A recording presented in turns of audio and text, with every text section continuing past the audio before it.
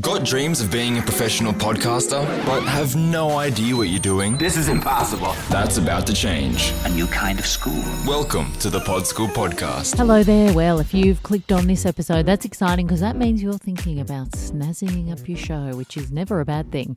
Audio production is just a bit of a radio term for anything that isn't speaking. So it could be music. That's the simplest form of audio production.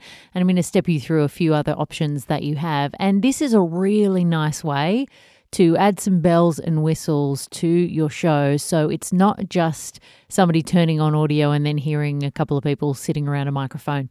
At the barest of minimums in terms of production, you should absolutely have an intro and outro on your show that is just music. So you don't need it to be pre-produced like I've got on the start of my show. You can just have a piece of music that you like and introduce your show live, as it were, once you record something on tape. But you want to have some kind of audio signature so people can hear your show and think, yep, here we go, this is the intro. It just makes it sound so much more professional. And you should think about it almost like your version of McDonald's Golden Arches. That is your audio brand. So you want to pick a piece of music that really sets up the tone of your show and makes people feel like, yes, I'm ready for your content now. So pick the right mood. That can be a real punish, I got to be honest, finding the right music for your show. You can lose hours, months, days, years of your life searching for the right track. So make sure you are prepared for that quagmire.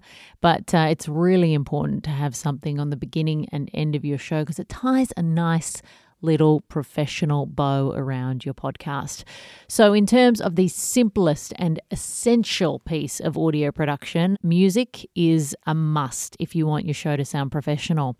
After that, some of the things that you can add to really lift your show are things like stings. That's a radio term for a really small piece of pre-produced audio that you can slot in between segments. So this is excellent if you are thinking about breaking your show up into little bits where you sort of talk about different things in each little segment, or maybe you have some regular spots on your show and you want some audio to break up those spots.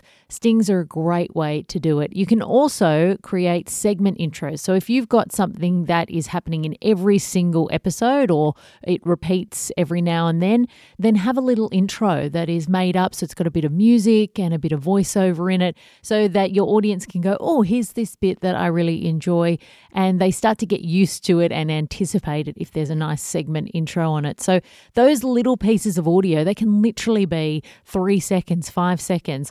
I had some stings in my first personal podcast, Paul and Rach. We would have really small, short stings in between our different segments. So some of them would be as short as literally saying, you're listening to Paul and Rach with a bit of music underneath it, maybe a little zany sound effect or something.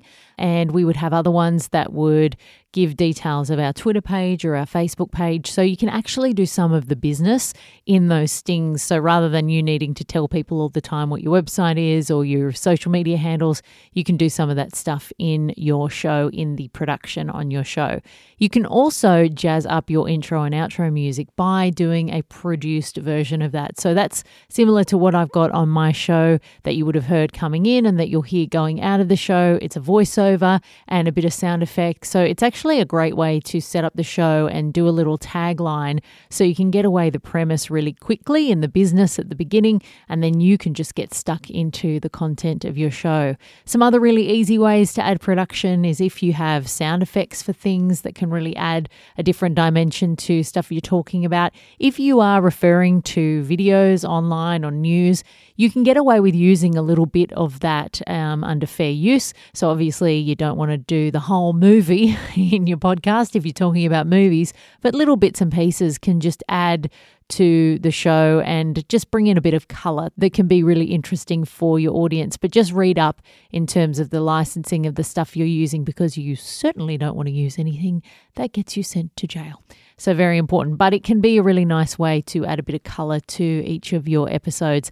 And then the final thing you can do, which can be really fun, is to use what we call in the business audio devices. But basically it could be a bit of music, it could be a sound effect. I used to do this a lot on Paul and Rach. If we were doing something where we were trying to pretend like we'd gone off to think about something, I would play The Spanish Flea.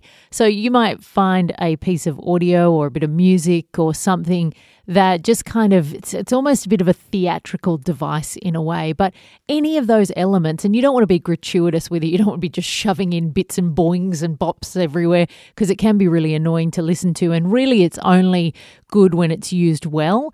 But if you can think about things that might add something to your show, it can just create a bit of variety for your audience, and that's always nice for them to hear a bit of something different, not just the classic chatting into their ear holes.